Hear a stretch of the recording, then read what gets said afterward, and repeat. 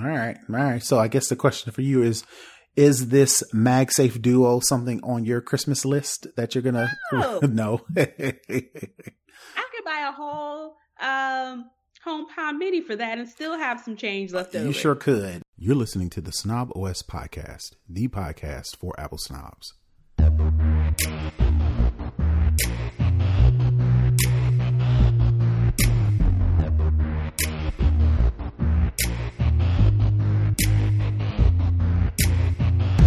Yo, this is Terrence Gaines, aka Brother Tech.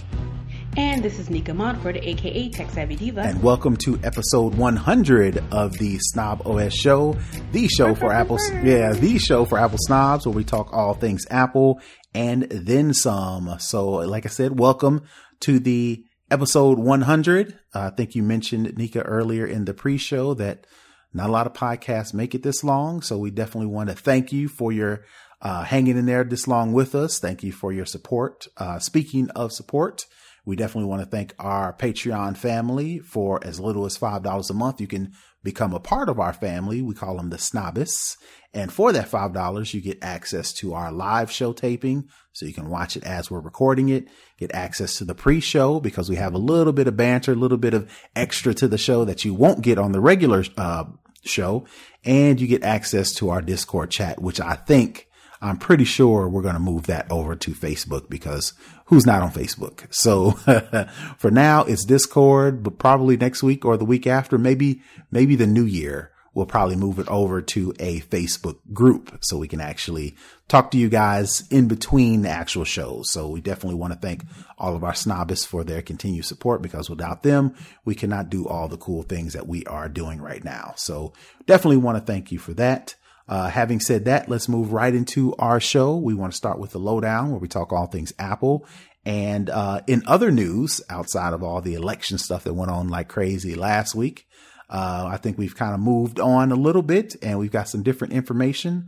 Speaking of, it was the Apple's One More Thing event, which was pretty much all Mac. You know, they talked a little bit about Mac OS, Big Sur, that's going to be available probably at the time of this airing yesterday. So if you haven't downloaded Mac OS Big Sur, you can definitely get that now. They, went over some things about that, how compatible it is with iPhone apps, how compatible it is with, this new M1 chip that we'll get into. Speaking of which, probably the main news of the Apple event was the Apple ARM, what they're calling it, the Apple Silicon M1 chip. So I'm just going to short all that down. So from here going forth, I'm going to call it the M1 chip. So if you hear me say M1, that's what I mean. Apple's new Silicon ARM chip. So I just wanted to, kind of go over some information about this new chip from Apple. It is industry-leading performance, powerful features, incredible efficiency. M1 is Apple's first chip designed specifically for the Mac. So this is not an Intel chip.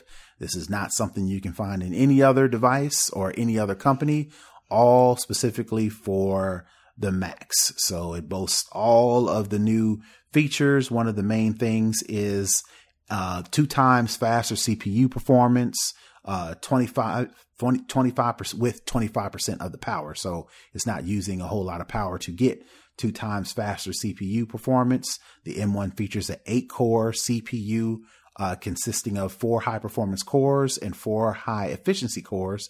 Each of the high-performance cores provide industry-leading performance for single-threaded tasks while running as efficiently as possible. They are the world's fastest CPU cores in a low-power silicon, allowing photographers to edit high-resolution photos with lightning speed and developers to build apps nearly 3 times faster than before. All 4 cores can be used together for a huge boost in multi-thread performance. So all that means is there's an 8-core CPU, 4 cores for what was it? Where did I computing? Yes. 3.5% faster CPU performance. Another thing that the M1 chip does is it puts all the different technologies down into one chip. So I had let me find this actual, where are you at? I had a picture that I wanted to show of all the different cores, but I lost it. So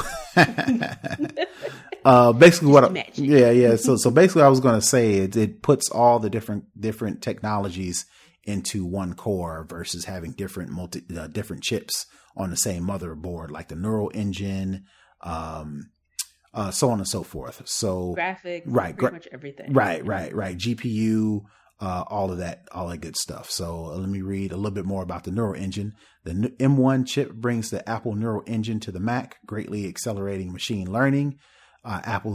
Featuring Apple's most advanced 16-core architecture capable of 11 trillion operations per second. The neural engine in the M1 enables up to 15 times faster machine learning performance. In fact, the entire M1 chip is designed to excel at machine learning with ML accelerators in the CPU and a powerful GPU. So tasks like video analysis, voice recognition, and image processing will have a level of performance never seen before on a Mac. So go ahead. Yeah.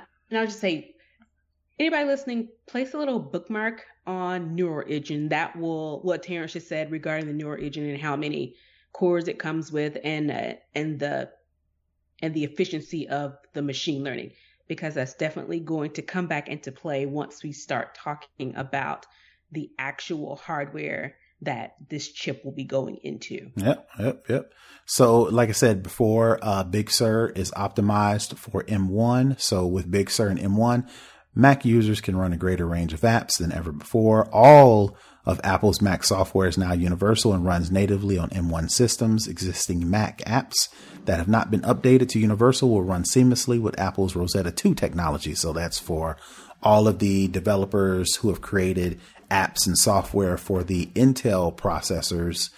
They'll use Rosetta 2 technology to be able to port, and I use that in quotations because I don't know what the actual term is, but port all of those and make those compatible is the word I was looking for. Make it compatible for the M1 chip. So to furthermore, and iPhone and iPad apps can run directly on a Mac.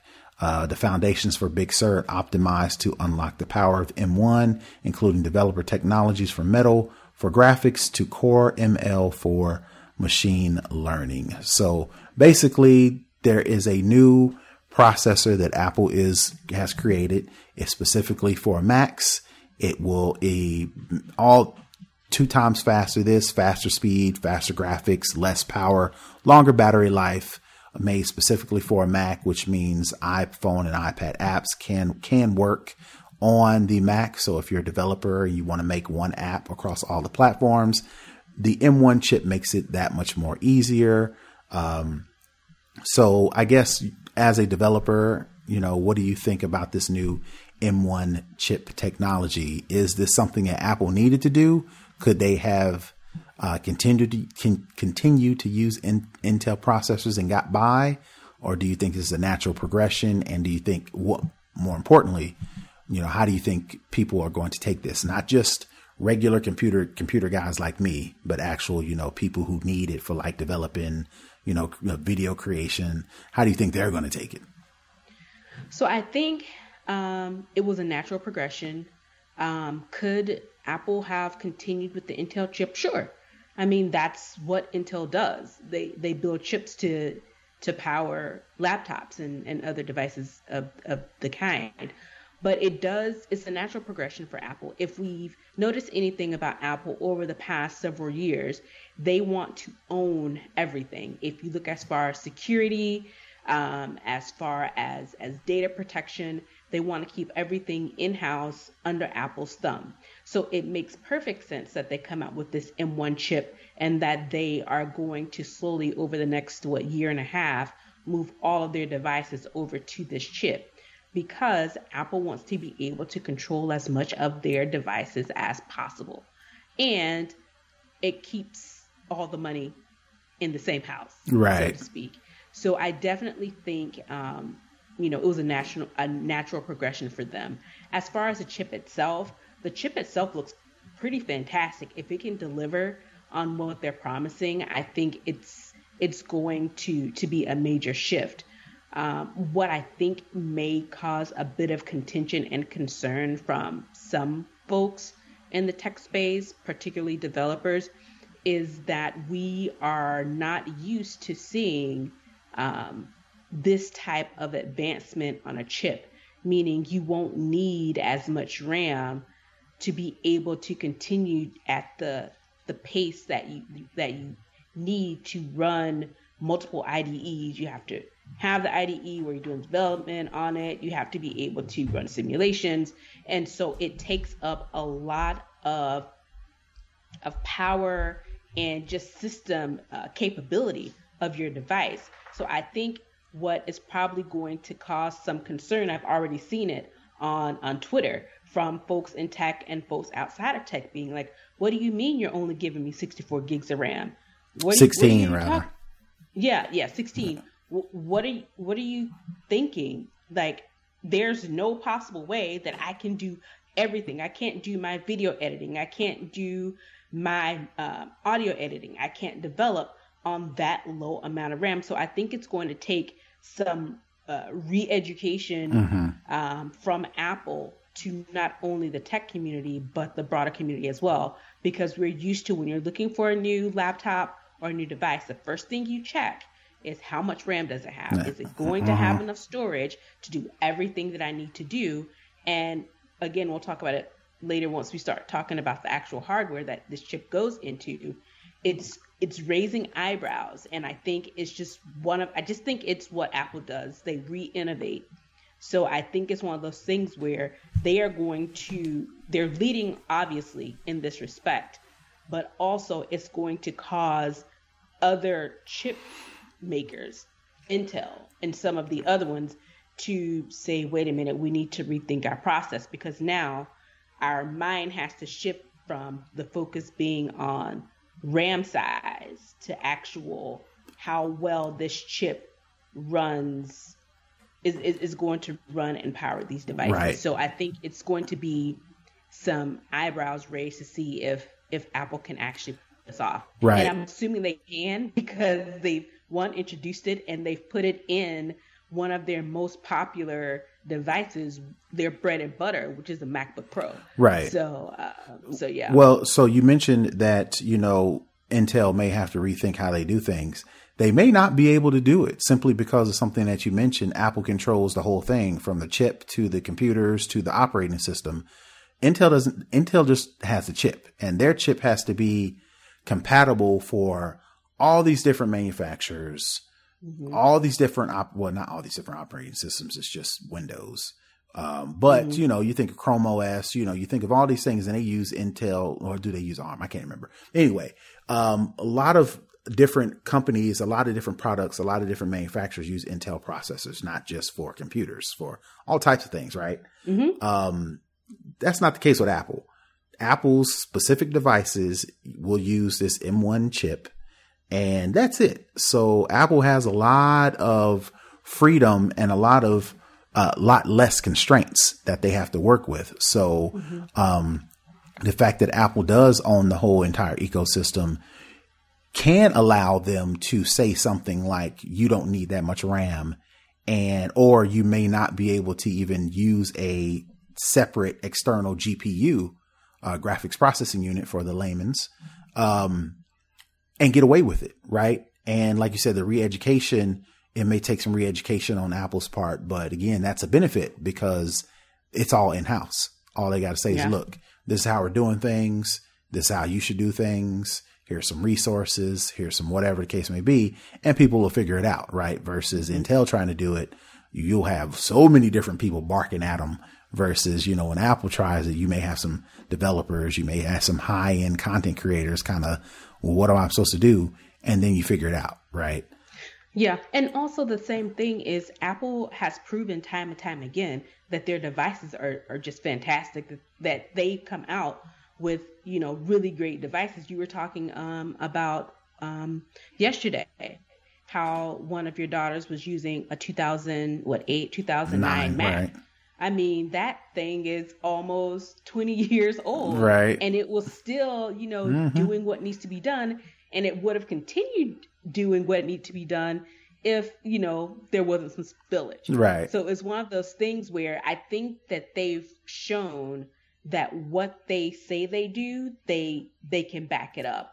But again, people are going to be skeptical. Right. But I think they get the benefit of the doubt because they are Apple. Okay. All right. Speaking of the hardware, you made mention to it multiple times. Apple did not only just announce a new processor, they announced new devices, specifically Macs, to actually house this new M1 chip. First on the list is the newest MacBook Air. It's the thinnest, lightest, all the good things, 3 times faster CPU speeds, GPU speeds up to 5 times faster, our most advanced neural engine, 9 times fast machine learning, all the good things in this new MacBook Air. Again, this MacBook specifically takes advantage of the M1 chip to do all of the extra things. For instance, 5 times faster graphics with the 8-core GPU that we mentioned earlier, 18 hours of battery life. That's 6 more hours of your current MacBook Air. There's no fan in this MacBook Air because this chip does a lot on its own. You don't need all these separate, you don't need this bigger motherboard or logic board with all these different chips that need to be cooled. It's just one chip that's doing it. So there's no fan in the latest MacBook Air, which should make a lot of people happy. Specifically, I've got my youngest daughter that you mentioned. She spilled some juice in our 2009 white MacBook rather. And we had to go out and get her a MacBook Air. So we got her a, inexpensive MacBook Air from 2014. And anytime she gets on a Zoom call, that fan spins up, right? So I feel so bad for her, but hey, you got a less expensive MacBook Air that's yours, so deal with it, right? But right. All that to say, if we were to get, upgrade the kids to a newer MacBook Air, there's no fan, so they won't feel as embarrassed when they are on Zoom calls with all the extra background noise. Of course, the MacBook Air will come with macOS Big Sur, which is their new operating system that, like I mentioned before, also takes advantage of the M1 chip. And all of that, 2 terabytes, up to 2 terabytes worth of storage, for a 2 times faster SSD, again, as it relates to the M1 chip. All of that with the same price as your entry level MacBook Air at what, $699? Or no, $999. I'm sorry. No, $999. Yeah, $699 is for the other thing that I'll talk about a little bit later. $999 for the latest MacBook Air. So I guess I wanted to get your thoughts on this latest iteration of the MacBook Air. So I think it's really good. Again, it all relies on the performance. And if this chip, because it is an unknown, and typically when, you have an Apple announcement and they're particularly announcing new Macs, you get like a live demo of sorts. You get to kind of see it in action. And because Apple is doing these pre-produced events, we aren't able to get that. And, at typical Apple events, they normally, after the announcement, all the developers can go get their hands, they can try it out, and you get, almost immediate feedback on the device. We don't have that now. So that's, I think, another thing that plays into some people's skepticism, if you want to call it that, is that they're just having to take, at this point, Apple's word only. They aren't able to get their hands on it. So I think that puts a little bit of a pin in it. But if it does what it says it does, I think I don't know. I don't think they said it's light, if it's lighter than the previous Air, but the fact that the fan is gone, mm-hmm. I mean, that in itself, that's pretty fantastic, because these fans can be pretty loud. Right. But you still have the same, the size, the lightness, the thinness. It has some additional things like Wi-Fi 6. I didn't mention it has Wi-Fi 6 technology with up to 1.2 gigabytes of throughput, and it has 2 Thunderbolt 4 ports. The previous Mac. To say they get some more ports, right? As well, just one more, but that's one more. Right? There's one more than the current one has. My wife has a 2019 MacBook Air, and it just has the one single Thunderbolt port. So if she wants to plug an external monitor, if she wants to plug in and charge it, she's going to have to figure out how to, not figure it out. I'm gonna have to buy her an adapter, right? With this newer MacBook Air, if I would have waited, I probably could have got her this one with 2 Thunderbolt ports. So all that to say, you're getting lighter, faster. No, not lighter. You mentioned it. I think it's the same size as it's the same weight rather as the current MacBook Air, but you get all this new technology for the same price. So I guess if you're in the market for a MacBook Air, why wouldn't you get this, right? Especially with this new M1 chip rather. So, all right. Moving on to the next thing that Apple announced. They announced a MacBook Pro as well. So for the people who have to do the extra video editing, the developing, all that high end stuff that us regular folks don't have to do. MacBook Pro has the M1 chip as well. Again, the same price as the current model starting at $1299. Of course, price goes up if you add more terabytes of storage, if you add up to 16 gigs of RAM. Oh, that's something that I didn't mention on the air that I will go ahead and mention now. The maximum is 16 gigs of RAM, and that's something that we mentioned with the M1 chip. So that'll be interesting to see if people take that. But nevertheless, according to Apple, you don't need any more than 16 gigs with this new chip, right? Because they've added all the 8 cores. Twice 5 times faster graphics performance on the MacBook Pro, a 16 core neural engine as opposed to 8 core on the MacBook Air, which adds up to 11 times faster ML performance, which is machine learning performance. Of course, the MacBook Pro comes with macOS Big Sur, adds all the features and protection and the app portability. For, creating iPhone and iPad apps and knowing that those will be compatible with the MacBook Pro. Up to 20 hours of battery life, which is, according to Apple, the longest in a Mac ever. Again, up to a 2 terabyte storage, which adds up to 3.3 gigabits per second of speeds. Let's see. It has the M1, protection chip, the protection layer on the actual chip. It has the Retina display, on the MacBook Pro, 500 nits of brilliance. I'm not sure what a nit is. I'm assuming that's some sort of measurement of light. Right. That's what we're going to call it. 25% more colors than sRGB and a view that adjusts to your environment. One of the things that I thought was pretty cool that the MacBook Pro comes with, especially in this new work from home, remote learning, Zoom, era that we're in, the FaceTime HD camera, it has a 720p front end camera on the front facing camera for, HD video calls. So you won't necessarily have to go scramble to find a high end camera as an accessory. It'll have a 720p. Like me when we flipped over to all this. Right. From home and everything. Record, I had to try and scrounge and find a good camera. Right. So, you've got that crispy 720p HD camera, and it has a 3 mic array. So you'll get pickup of audio a little bit better. So you're not scrambling to get headphones and mics and all this stuff. You can just, if you need to hop on a quick call with the MacBook Pro, you can do that with crispy video and audio. So, of course, all that, again, like I mentioned, Touch ID with all the password protections using Apple Pay, still has a touch bar. I use the touch bar on my current MacBook Pro. I find it useful, not all the time, but it's handy having that there. I know a lot of people, kind of griped about the touch bar, but I think I like it. And it's here to stay. So it's in the current MacBook Pro. Again, it has Wi-Fi 6 technology with 1.2 gigabits per second throughput. It has 4 US Thunderbolt ports, so 2 on each side. You can connect 6K external display, all that good stuff.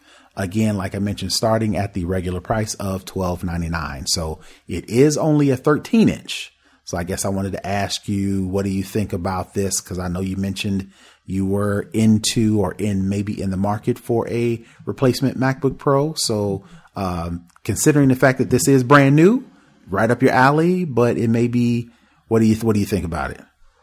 So I'm definitely in the market for a new MacBook Pro. It's time for an upgrade for me. And I was really looking forward to Apple Silicon as we previously knew it, which we now know is the M1 chip. My plan was to wait for the new, whatever the Apple Silicon laptops were going to be, and then I was going to buy the most recent version below that because I was assuming a price drop. Not knowing that the Apple Silicon, laptops were going to be in the same price range. So when I saw the prices on the announcement, I was like, whoa, a bit taken aback because I assumed new chip, higher price. So my interest was definitely piqued. The only thing is I'm now on a 13-inch and I want a larger screen. Okay. I want the bigger screen. So while I am intrigued, I think I am going to wait for the next release. And as I mentioned earlier, I think by fall of 2022, they should have their full line all on the M1 chip. On the M1 chip. Right. So it'll be interesting to see what the rollout will be. Since they just announced the 13-inch this month, I'm assuming maybe the first announcement we get for 2021 might be the larger screen. Right. The large screen one. I hope so. If I remember correctly, I think in March is when they announced iPads. And if I'm correct, I hopefully I'm wrong, around WWDC, it may be when they'll do, cause that's when they announced the new operating system. I can't. So March, June, Yeah. and then September, and then late fall. Right. The typical one more thing. So. All right. So we'll see. I'm definitely interested in a 15-inch as well. My current MacBook is circa 2017 and it's been kicking just fine, has no issues. So I'm not in a hurry to downgrade just for the sake of getting M1. I'll definitely wait. By that time, they will have worked out all of the kinks of the M1 processor. They will be, Apple will have been able to dispel some of the questions or answer some of the questions that some of the developers, some of the people have with, why not going to 32 or 64 gigs of RAM? Why not, being able to connect a external GPU, so on and so forth. And then the whole thing with the, being able to port, Intel apps over to the M1 chip, so on and so forth. So by the time I'm ready, they'll have all that worked out. So another correction I wanted to fix myself. The MacBook Pro that I'm reading, it only has 2 Thunderbolt ports. My current Mac has 4. So maybe when the 15-inch comes out, because the larger, right? Okay, okay. But I did say the 13-inch had 4 out the jump. I stand corrected. There's only 2. So we'll see if the bigger one has the additional ports, which most likely will. So just wanted to put that out there. So that is it for the MacBook Pro 13-inch. The last device that was announced, which again, all of these are available for pre-order now, which by the time you're listening to this will be the next, you'll have 1 week before they actually start shipping. So at the time you're hearing this, you can pre-order any of these devices now. So let's get into the third one. It is the Mac Mini. So this is the standalone desktop one. I think everybody loves the Mac Mini for all the different things it can do and all the things we use it for. So they, of course, when they announced the M1 chip, they actually sent out Mac Minis to developers with the chip in it so they can actually test and create their apps to make sure they're compatible. So I guess they're making that available to us, the regular folks, now. So again, same thing with the Mac Mini. It has the Apple M1 chip. It's going to make it faster processor, faster, neural engine. Again, with the Mac Mini, you get the 8-core CPU. You get the up to 6 times faster graphics performance, 16-core neural engine with up to 15 times faster ML, which is machine learning performance. Again, of course, the Mac Mini will also come with macOS Big Sur. All the things that I've mentioned before, you can get up to 16 gigs of RAM. Again, we'll see what people think about that later, as time will tell. You can get up to a 2 terabyte SSD in the Mac Mini. Again, this is their desktop, so you can pair it with their, all the Apple gadgets. Hopefully, if you got all the money for that $1,000 Apple display, XDR. Yeah. More power to you, but you can definitely add that on to this Mac Mini, or you can do what I do is I've got an old Mac Mini that it's headless. I'd have no monitor connected to it. I just use VNC and actually use my computer to log into that to see. So one of the things that a lot of people, I noticed people had issues about with this new Mac Mini that just came out, the lack of Thunderbolt ports. I think they took a couple of Thunderbolt ports off of this Mac Mini. So now you get an Ethernet port, you get 2 Thunderbolt 4 ports, you get 1 HDMI 2.0, and you get 2 USB-A. I think that's 3.0. I think. I can't remember, but it's USB-A, and you get a headphone jack in the back of the Mac Mini. So we'll see. Again, the jury will be out on whether or not the lack of USB or Thunderbolt ports on this new model will be an issue. We'll see. Again, Wi-Fi 6 with this, up to 1.2 gigabits per second throughput, and all for the same price, actually $100 cheaper. $100 less. Right. Yeah. On this, entry level Mac Mini at $699. So, again, I remember you mentioning that you actually use your Mac Mini to actually edit the show. So what do you think about this new Mac Mini that they just announced? Yeah. Mac Mini, it's a little workhorse. I use the Mac Mini for recording the show and editing the show. Mm-hmm. When I use it for some development as well. If I need, a nice big screen and I don't want to have to, connect the laptop to it. So it's a little workhorse, and I think it's pretty dope. I think people are used to just the laptops from Apple, but if you need a desktop, it's compact, it's small, it's powerful. And if you're in the market for one, I mean, again, it's $100 less than the previous versions. So, I think it's thinner as well. Right. So, yes, it is. So you can't really, if you're in the market for, and you don't have, and even if you don't have a lot of space, it's a great little device. And right. So I'm, again, based on what the benchmarks are and what the performance is, if it lives up to what we're expecting from this chip, then I think you're going to be in for a treat. All right.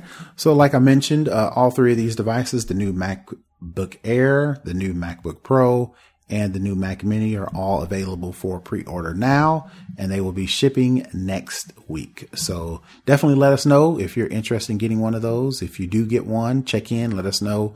What do you think about only having 16 gigs maximum? Let us know what you think about having less ports. Let us know about this new M1 chip. Do you see a difference, or can you tell at all?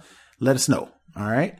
So, before I move off of the Apple event, one of the things I wanted to mention as an aside is the fact that Apple still didn't mention any sort of AirPods Studio or the AirTags. And the only reason why I mention that is because all leading up to this stuff, we've done it multiple times on this show to where we've got new rumor alert, right? Of all this new features and technology with these AirPods Studio or these AirTags, which were not announced. You would think that Apple will have announced them at least now to get ready for Black Friday and Christmas and holiday shopping.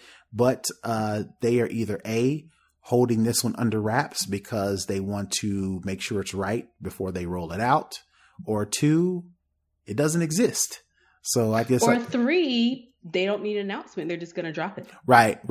I'd be curious to see if they do that, but, all that to say, I don't think so, because I think there's going to need to be some sort of explanation right. around these AirTags. So right. Well, if there is such a thing, right. So, I mean, I say if there's such a thing, because again, there's been so much rumors reported about it. All these analysts, all these people have, quoted sources to say it's going to look like this and it's going to do that and it's going to do this, that, and the other and the third, right? But, Apple has remained tight-lipped on this, so much so that, again, it leads me to wonder if this thing exists because, like we mentioned before, multiple times on this show, the Air Power Mat, Apple announced this gadget, this device that could charge multiple mobile devices, smart charge and all this good stuff. They announced it at an event. They had it on the back of some of the packaging. For whatever reason, we couldn't get a firm word from them, but for whatever reason, the Air Power Mat no longer exists. So again, I'm thinking maybe Apple is either waiting to get this thing perfect before they even announce it, because I would think they would have announced it and said coming March 2021 or whatever. They haven't even said that. So I'm thinking that maybe they've learned their lesson and they're not going to announce something before it's actually cooked. Or two, again, does it exist? I don't know. I mean, Apple hasn't said anything. We're just going off of analyst rumors, and analysts have been wrong in the past. I mean, do you think these things exist? I guess is the question. I want to say that they mentioned them being Apple, that these were going to be a thing. I could be wrong, but I thought that they said that these were a thing. Okay. I don't know, but I don't know, because it's been so much. These things have been talked about. It feels like forever. And then there hasn't been anything that has really materialized from it. So I don't know. I know we talked last week that that we could be getting a new iPad Pro Q1. Mm-hmm. So I don't know if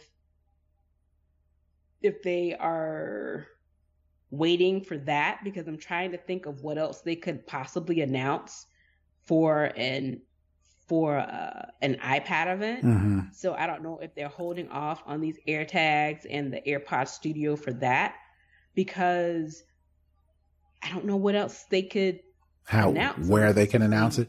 Maybe I'm thinking in March, like you mentioned, in March when they announce a new iPad, maybe a new Apple Pencil, maybe, I don't know. But around that time, I guess they could squeeze in, these AirTags, which the AirTags make sense, right? Because if they're me and Nika were on the Daily Tech News show yesterday with Tom Merritt and Sarah and all those folks. And he mentioned that, Apple specifically built in this technology to support AirTags in the current iPhone 12 lineup. So for them not to actually add that to their lineup to enable millions of iPhone devices to be able to talk to these AirTags, to where if we're following the rumors correctly, they are tile-like competitors, to where you can put it in your purse, put it in your luggage, put it in your backpack, and at the, open up your iPhone, and it uses this crowdsourcing technology to actually locate your devices in the real world. I mean, that's something that Apple could easily do, again, which leads me to wonder, if it's so easy for them to do, why haven't they done it yet? Right? And I think it may be along the lines of what we saw at the Air Power Mat. I think they looked at it and said, yes, we could do it. But I think they oversold it, because the thing with the Air Power Mat is you have other, devices out there that you can lay multiple devices on and charge them. But what the upsell from Apple was is you can put it anywhere on the Air Power Mat. You don't have to put it in a specific location.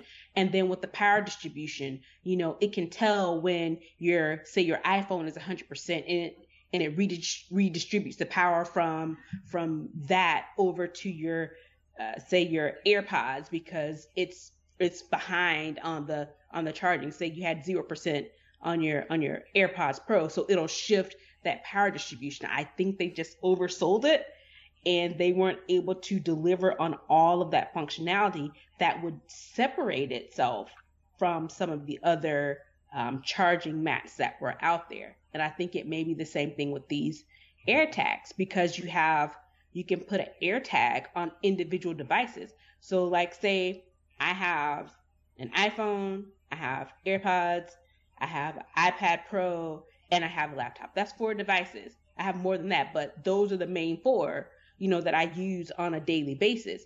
So if I put an AirTag on all of those, it has to be able to track each individual device. And if you multiply that by millions of people, that's a lot to try and track and contend with. So I think maybe they bit off more than they could chew, or it was an oversell similar to the AirPower mat, and they're just trying to get it perfect because they've already been burned by the AirPower mat. All right. So, well, like I said, time will tell. Jury's still out on whether or not either of these devices, the AirPod Studio, the over-the-ear AirPods, or the AirTags even exist. But again, like I said, I think at the very least, Apple learned their lesson and said, we're not going to announce anything until it's cooked, right? Yeah. All right. So that is it for the One More Thing event, Apple's last event for 2020. We're looking forward to, some other things coming next year. So we'll see if these devices exist and what's to come for, the next level of this M1 error, I guess, for Apple. All right. Yep. So I guess some other things I want to talk about before we move off of Apple News is Apple has rolled out privacy-focused app labels.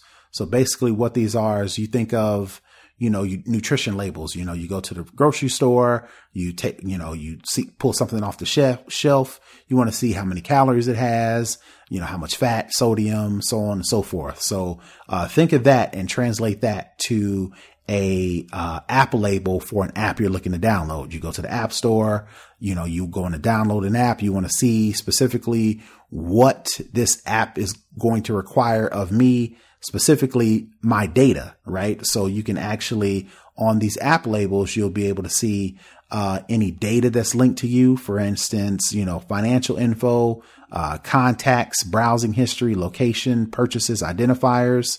With these labels, you'll be able to see exactly what apps are asking for what kind of data. Specifically, additionally, you can ask for data that's used to track you. So, contact info, identifiers, or any sort of location. So basically what these app identifiers are, again, like I said, you're interested in downloading an app, but you're not sure what this app is taking. Is it going to take is it going to ask for my contacts? Is it going to ask for browsing history? Is it going to store that somewhere? These app labels will be what the app, is requiring of you and or your data. And I'm assuming that these, app developers will have to disclose all this data, and that third-party partners collect, including contact information, health and fitness, financial info, location, sensitive info, contacts, user content, browser history, search history, identifiers, purchases, usage data, and diagnostics. So developers are going to have to disclose that information, so you'll know upfront whether or not you want to, download it and potentially give up your information. We've talked about data privacy. So again, Apple is the head honcho as it relates to data. So this seems like a logical next step for Apple. But I guess I just want to get your feedback. Do you think this is a good idea? Do you think this is going to scare developers into creating apps for the App Store if they have to also disclose what they're going to use your data for? Or do you think this will be a win for your average consumer? I think it's definitely a win for the average consumer. What it's doing is pulling back the veil on what is actually going on with your data. A lot of times people go to websites and it's like, oh, we're doing tracking your cookies, approve if you want to keep using this website. Right. You say, okay, yeah, because I want to use the website. I don't think in the grand scheme of things, it will affect a lot of what people download as far as apps. You have it now. How many times do you get a license agreement, an end user license agreement? You don't read that stuff. You just, because now, before, you could just click agree. Now, just to, I guess, cover themselves, you have to scroll all the way to the bottom in order to get the button to enable so you can check it. Right. So they're saying you scroll to the bottom, you look through all the data. So that's your sign off.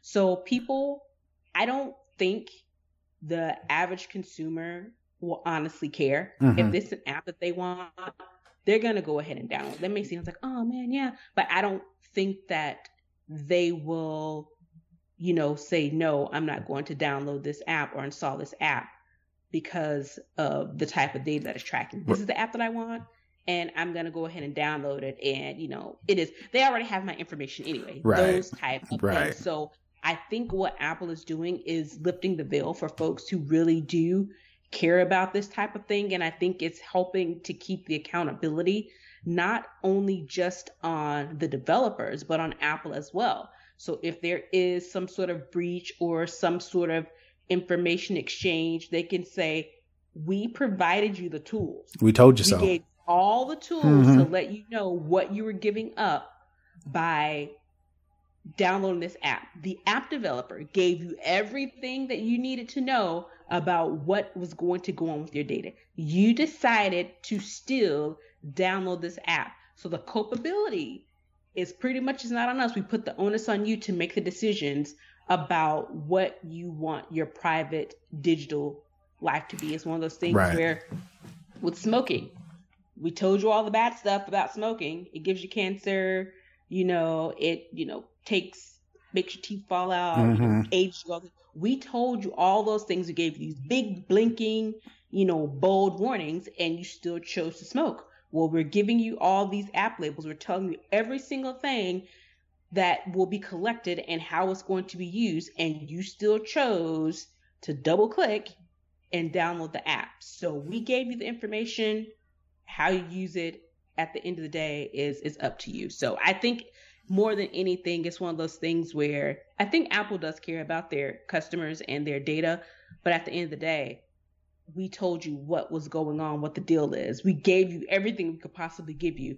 Now you have to make your own informed decision. It's your own choice. So right. And I think it puts the onus or it keeps the developers honest, because if you have to tell them what you're collecting, then if something comes out that you are collecting, additional information outside of this, then of course developers are on the hook for that. But also, it gives the developers an out, right? Because many of tech story has been written about, you think of the face game apps to where, I can't think of the name of it, face app or whatever the case may be, to where you took a bunch of pictures, and then you could age yourself. Remember that was going on like a year or so ago, to where you can make yourself look older, make yourself look younger, right? Come to find out, they were collecting all that data, and it turned out to be, Russian companies, so on and so, and then everybody, all the tech journalists and everybody's like, well, whatever. Right. So, now, if an app wants to do that, they have to let you know up front. One, it keeps them honest. And two, they can't, there'll be no expose.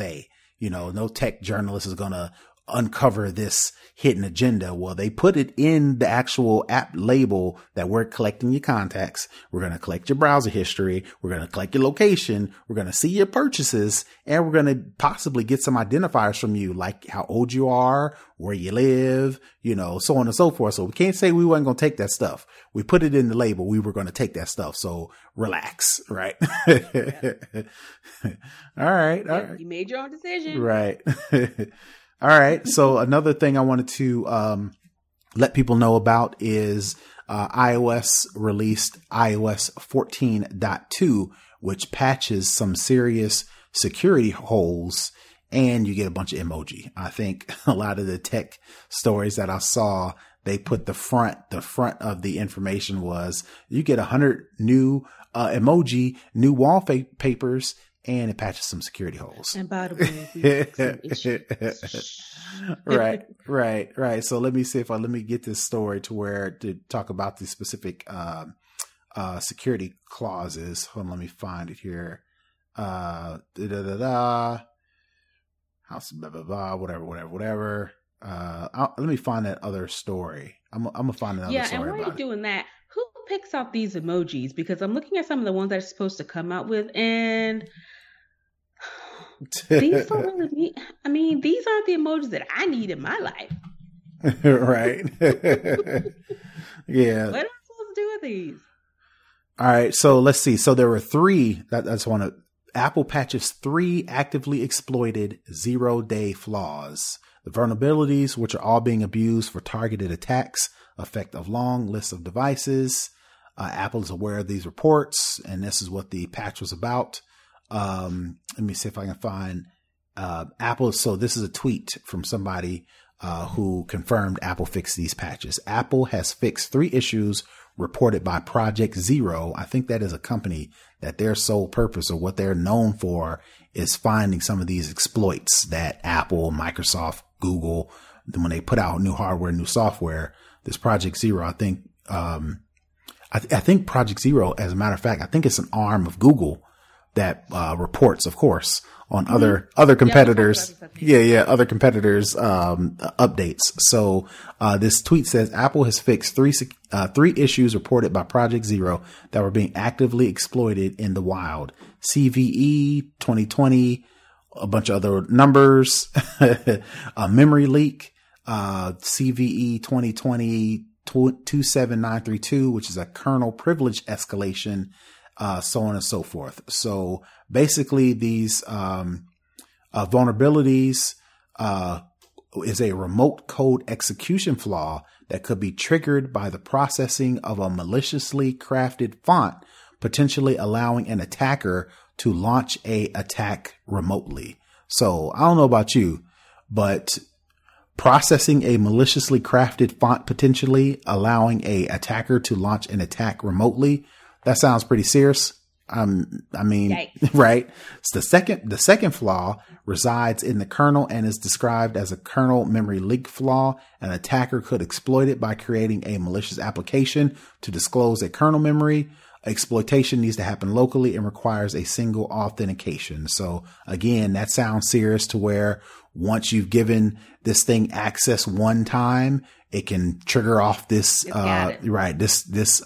malicious application. The third 0-day bug is a kernel privilege escalation vulnerability. A malicious application may be able to execute arbitrary code with kernel privileges, Apple warned. So I'm not a techie dude to where security and all at kernels, and that sounds pretty serious, right? Enough to where that's not good. Right. I'm surprised that I actually had to dig to find these updates in iOS 14.2 because all of the stories I saw was Apple rolls out new emoji.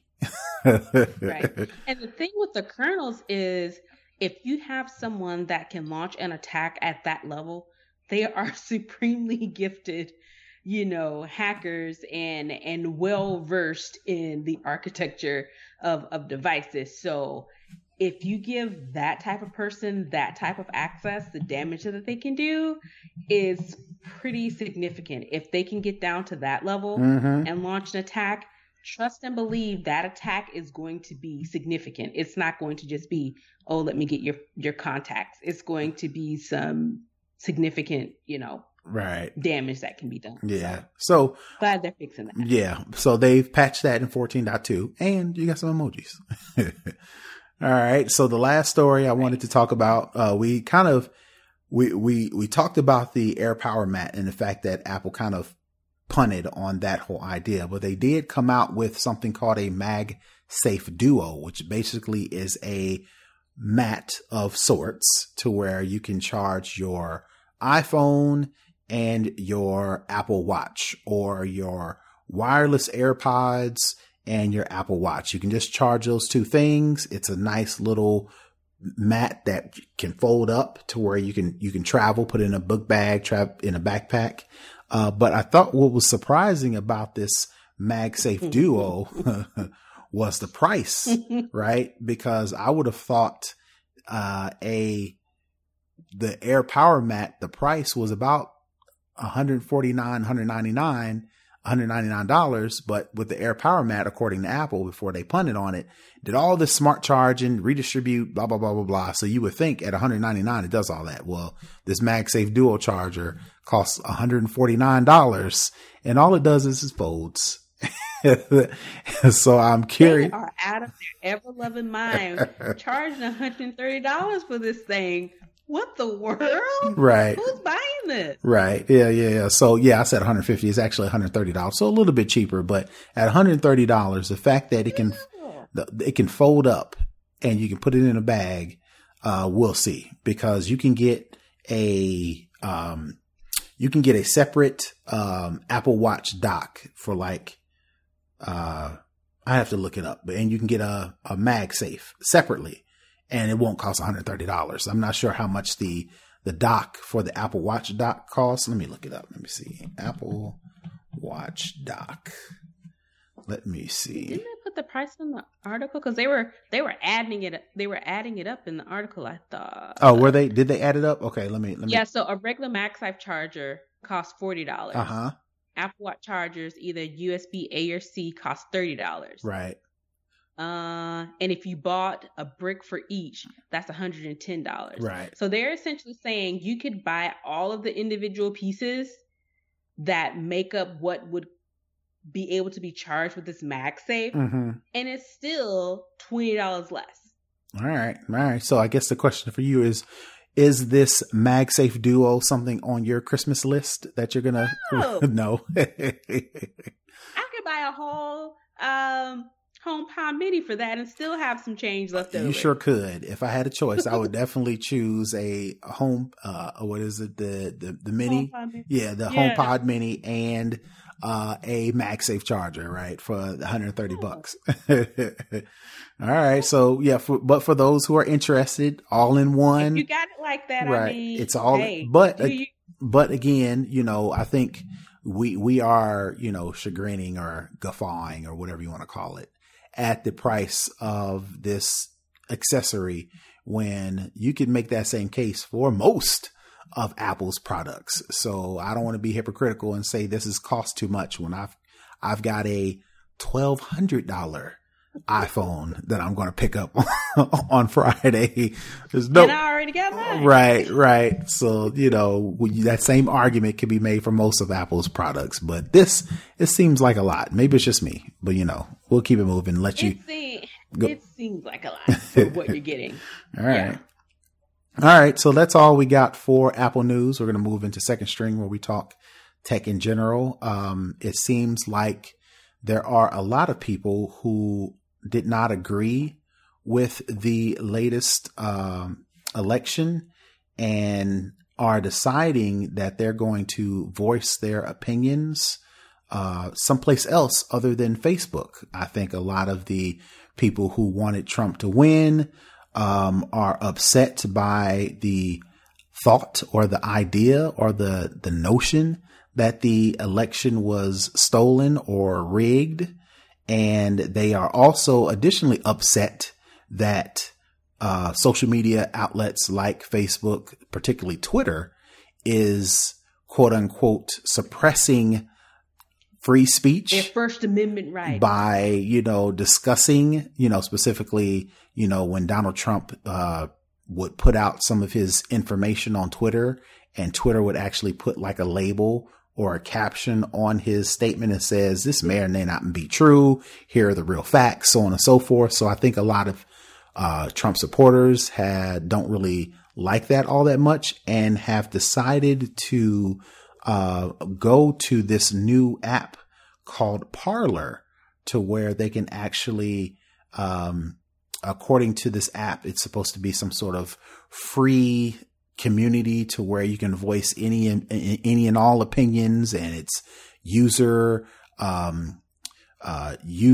controlled to where, you know, if users feel like this violates some sort of policy, then the community will then step in and kick this person out or ban them. But pretty much you won't get any of the restrictions. You won't get any of the negative backlash from the developers or owners of this particular app, particular apps that you normally would experience on Facebook and Twitter and Instagram. And it's supposed to be this new safe haven for people to express freedom of thought. And it seems like the majority of the users for this new Parler app are Trump/Republican sympathizers. So I just wanted to ask you about, what do you think about this new social media app that has turned into the safe haven for these people who have felt slighted in recent weeks as a result of this election, and they're deciding to take their ball and go home? What do you think about this?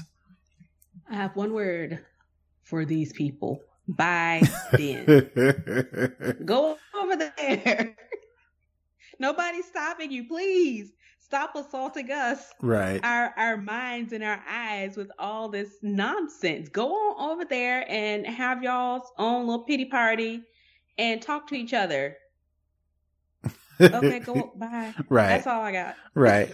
Yeah. So I think it's I guess hypocritical to where when, people who had concerns or issues about some of the things Trump was saying throughout this, his only term as president, a lot of the people who sympathized or who followed that ideology was like, well, if you don't like it, you can leave. Stop. Go to another country. Right. Stop being a snowflake. I think some of the terms that they were saying and now, right. So all the things, all of the insults they lobbed at people, who kind of didn't like the way this administration was running the country, now tables have turned and now they feel slighted some sort of way. Well, I guess my only suggestion is it's like, well, welcome to the party.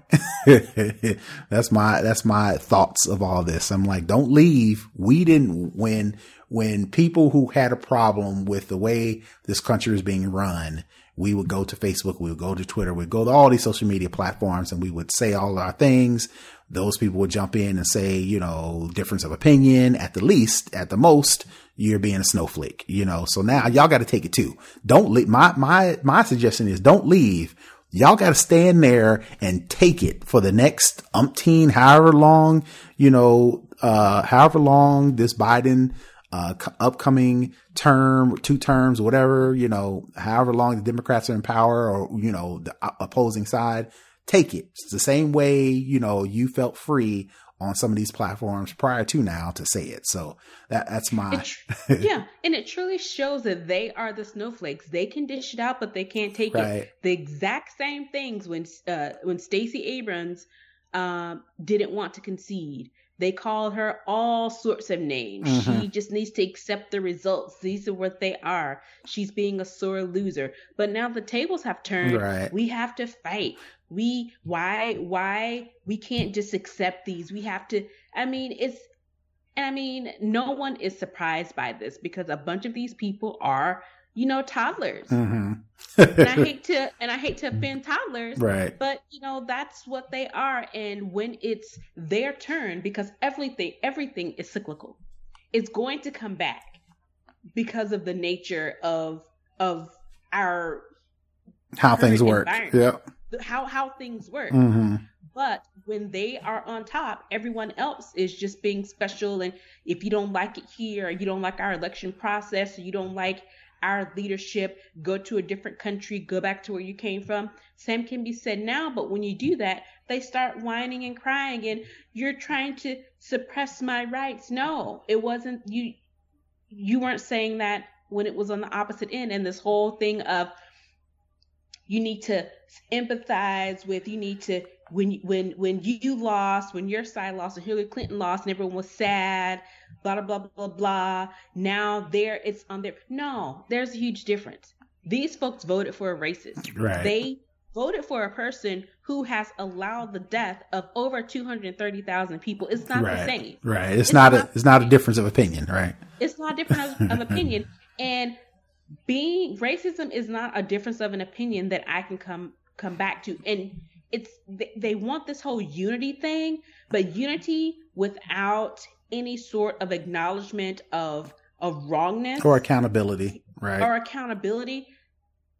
It's not unity. Right. It's just still one side having to continue to suffer to make the other side feel better when we've seen now that they don't want that. Right. They choose war. Which is one of the reasons why this app is so popular is because, you claim you want unity, you claim to agree to disagree, but when, you feel slighted, it's all of a sudden we've got to go our own way to do our own thing on this new app. So I'm not sure if this Parler app was specifically designed for these groups, but these groups are the ones who are surging up these, downloads. I think they had 2 million downloads in the past couple of days. I read in one of the stories. So, obviously, people want some place to vent and feel free to, I guess, be racist. I don't know. I guess. And the only concern that I have is,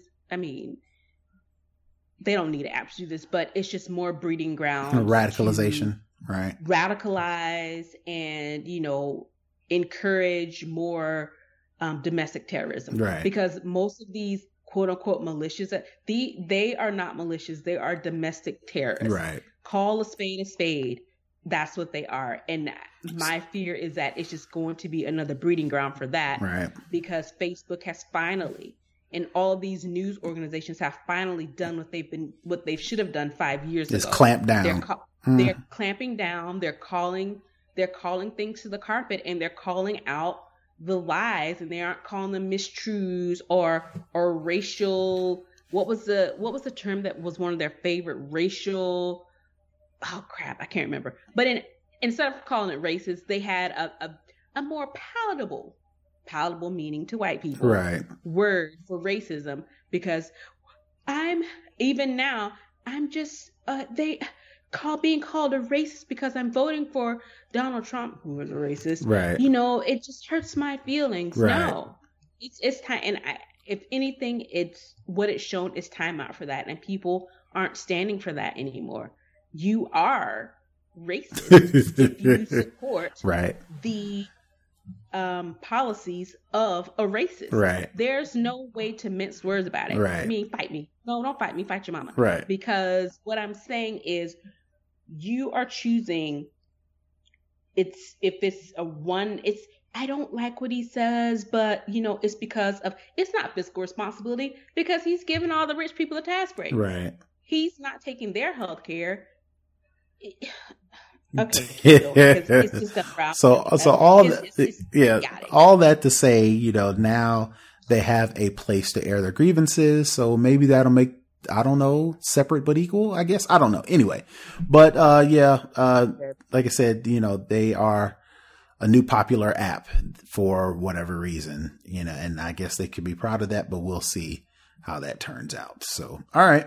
So I guess the last thing I want to talk about in the second stream is Uber will now let users book rides 30 days in advance and pick a favorite driver. So this is for those, Uber drivers who love their job and they get all of these, 5 stars and positive reviews, to where if you see yourself in a habit of every, week or multiple times a week or whatever your schedule is, if you're noticing a pattern to where you're doing the same routine, the same trip, then Uber's now letting you reserve that trip farther in advance, up to 30 days in advance, and you can pick your favorite driver. So, I guess definitely you can also, if you are an Uber driver and you use Uber as your primary source of income, then you can even further establish a clientele by being able to have, Uber users be able to select you as their favorite driver. So this new option called Uber Reserve, which will begin to show up on the app in the next week, is designed for users who want to book a ride at least 2 hours in advance. Uber said it will keep its current schedule a ride option for those trips that fall under 2 hours in advance timeline. And according to Uber, quote, while saving you time lays at the heart of your service, we wanted to take this idea to the next level by building mobility features that more flexibly fit around your life, said Holly Beasley, operations lead at Uber. So riders who use a reserve feature will be shown their fare upfront and be matched to a driver ahead of the trip. The company has also folded in a favorite driver option. Riders can now add favorite drivers to their app. Once they select the reserve features, riders will have the option to select one of their favorite drivers. These favorite drivers will be offered to them first. Uber stressed that drivers aren't penalized for opting not to take the ride. So, it's been a while since I've taken an Uber, even before COVID, but I guess, what do you think about this new feature? Is this something that will benefit, drivers to where they feel more like, like this is their business like or car service. Right. Yep. I get it. And I don't know how it will work, but mine automatically went to like surging. So like say New Year's, if you're out for New Year's and you book your ride, in advance and they give you your price. And then like say it's, 12:30 on New Year's Day AM after you've, did your little celebratory things and you're ready to go home. If you reserved your ride 2 days in advance, are you exempt from those surge prices? That's a good question. I don't know if they mentioned that, but what I saw they did mention was even though this feature rather was being developed prior to COVID, I can definitely see this as a benefit if you only want to use one driver, right? If you want to still, if you've rode with this driver and you trust that they are social distancing, you trust that they're keeping their environment clean, you trust that they're, you've seen that they're wearing a mask, they're practicing all the things that you're supposed to do with COVID, then this is definitely a benefit to where I want that guy every single time. I don't want some new person who doesn't follow the procedures or whatever the case may be. So I definitely think, there's a benefit for that to where, going back into your thought, if surging wasn't included or excluded from this, I'll take that. I'll pay for the extra surge if in fact I know I'm gonna get the same amount of service every single time, right, from the same driver. Yeah. And I think it also addresses some of the issues that Uber had with sexual assault and harassment. Right. If, as a woman, those are things that I have to think of whenever I'm booking a ride. Right. Whose car am I getting into? Right. It's one of those things where I need to, make sure I drop my location to someone or those kind of things. But if you have a driver that you're comfortable with and you know that's safe, then you'll want to book that same driver. Right. So I think, now the more that I'm thinking about it, I think this may actually be a pretty good thing for both sides, the driver and the passenger. Okay. All right. So definitely, a positive, to turn the favor in Uber's favor, right? Because over the past couple of years, they have been, kind of kicked, around, with some of their policies and some of the things they did. But I mean, this is one of the things to where they definitely are trying to show that, they can be trusted, in all. So I think this is a good benefit towards that. All right. So that is it for Second String. We're going to move into For the Culture. And I saw this story and I was like, oh yeah, Nika will definitely like this one. So Beyonce has teamed up with Peloton, the popular bike. And I think they also have do they have a treadmill? I think they even have a treadmill. Well, so one of the most popular playlists, one of the most popular music requests ever on Peloton was Beyonce, of course. So, Beyonce is, according to the story, Beyonce is a Peloton member and she is the most requested artist on our platform. Over time, we developed a series of classes that exclusively feature the artist catalog with everyone from Dolly Parton and Jennifer Lopez. Our members love them, so we started to think and talk about how we could build upon the series and make it even more impactful. So the Beyonce X Peloton collaboration includes a social component to the partnership by committing Peloton digital memberships to 10 HBCUs, providing an access to a full library of fitness classes through the Peloton app that can be used with or without equipment. This continues Beyonce's commitment to HBCUs and Peloton's anti-racist company pledge. Quote, a part of that pledge includes improving cultural access to health and fitness across communities. And this is something that means so much to Peloton as an organization. So all that to say, in addition to people just loving Beyonce and they want to hear and sweat to Beyonce, this is actually a social benefit to HBCU. So it's one thing just for Beyonce just to put her name on this thing, but she's actually, benefiting, some of the, she's putting more money where her mouth is and putting her brand, her name behind social justice. So I just wanted to get your opinions or thoughts on this.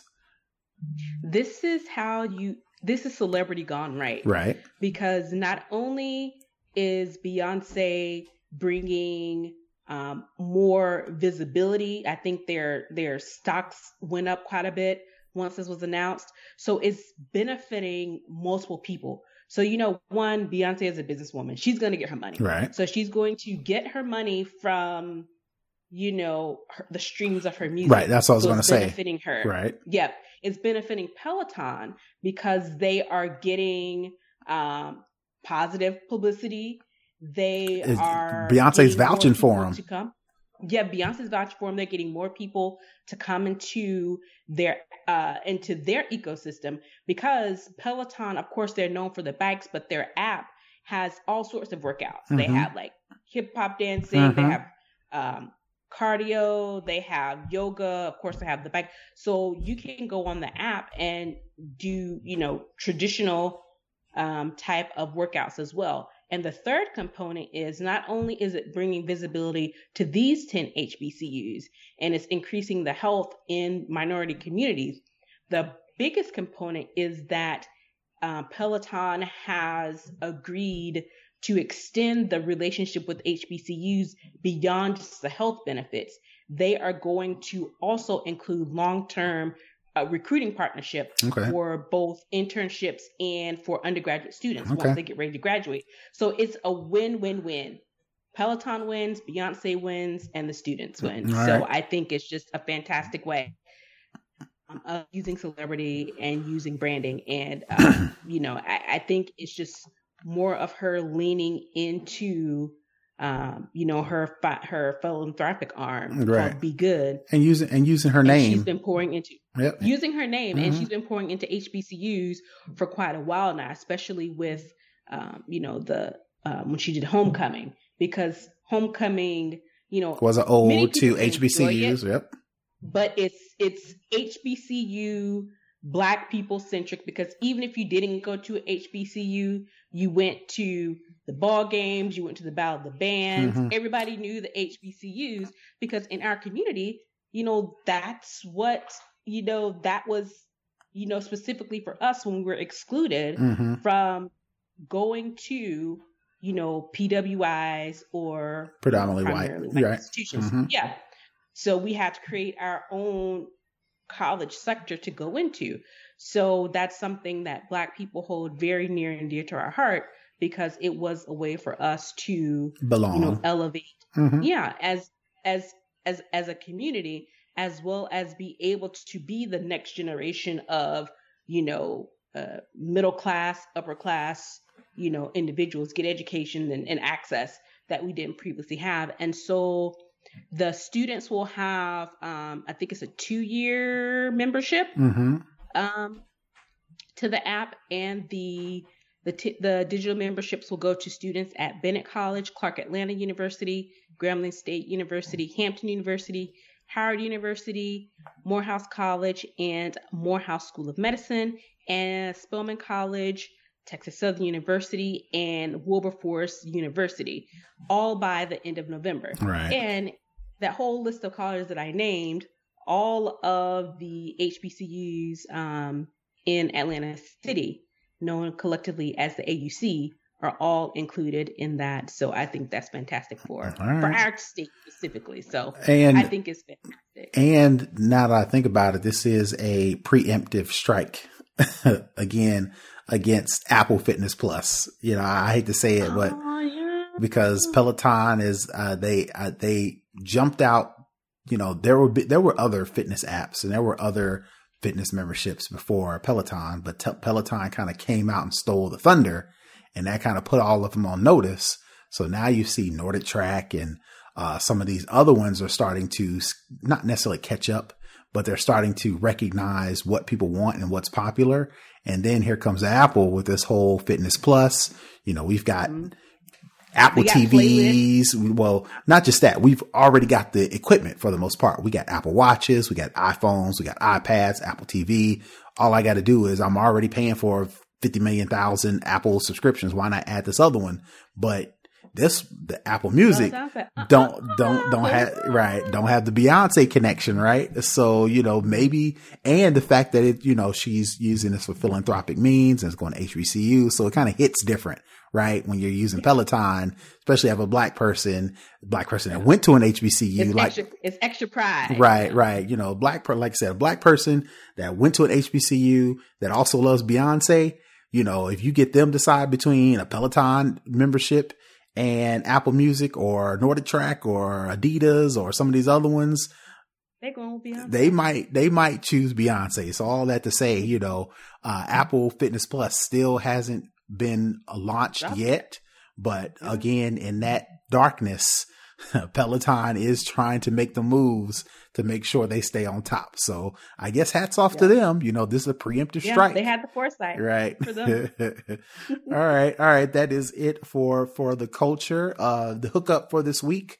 I guess did I spill the beans already? No. In the pre-show, I talked about how I'm going to get the iPhone 12 Pro Max.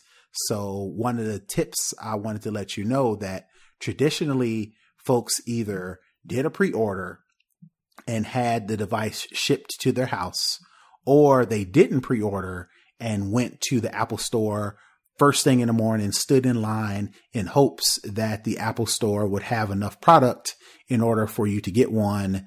And then, on launch day, right? Well, I found out a happy medium that I didn't know about, to where you can actually go through all the steps to pre-order devices. Now, it won't work for the iPhones because those have all been announced already, but for upcoming devices to where you have to pre-order, you can actually pre-order and select to pick it up in the store.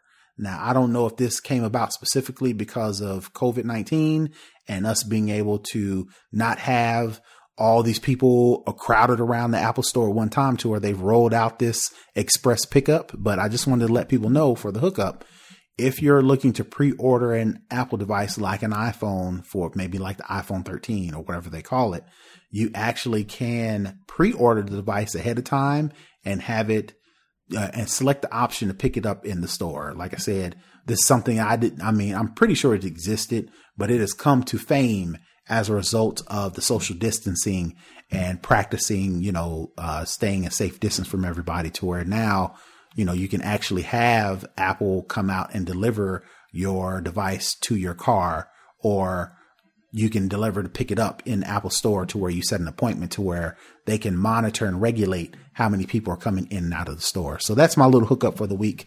I did it, so I'm going to pick it up this time on Friday. If you're listening to this now, I will, follow me at Brother Tech, and I'll let you know how my process went, because by the time you hear this, I'll probably already have it in my hands. So that's my hookup tip for the week. So unless you didn't have anything, Nika, we're going to end this show. We want to thank you for listening. You can download, rate, and review us. We're on Apple Podcasts, we're on Google Podcasts, and we're on Spotify. You can engage with us on Twitter, Instagram, and Facebook. We are at SnobOScast.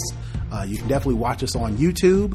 You can follow us at SnobOScast. Be sure to like, subscribe, do all the YouTube stuff.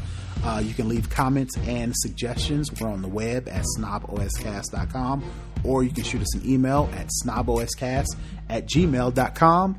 Finally, support the show. We would appreciate your support. You can become a Patreon for as little as $5. You get access to our pre-show. You get access to the live show, and you get access to our Discord chat, where we talk all things tech in between the show. So we want to thank you for watching. We want to thank you for your support. And until next week, we are out. Peace. Bye.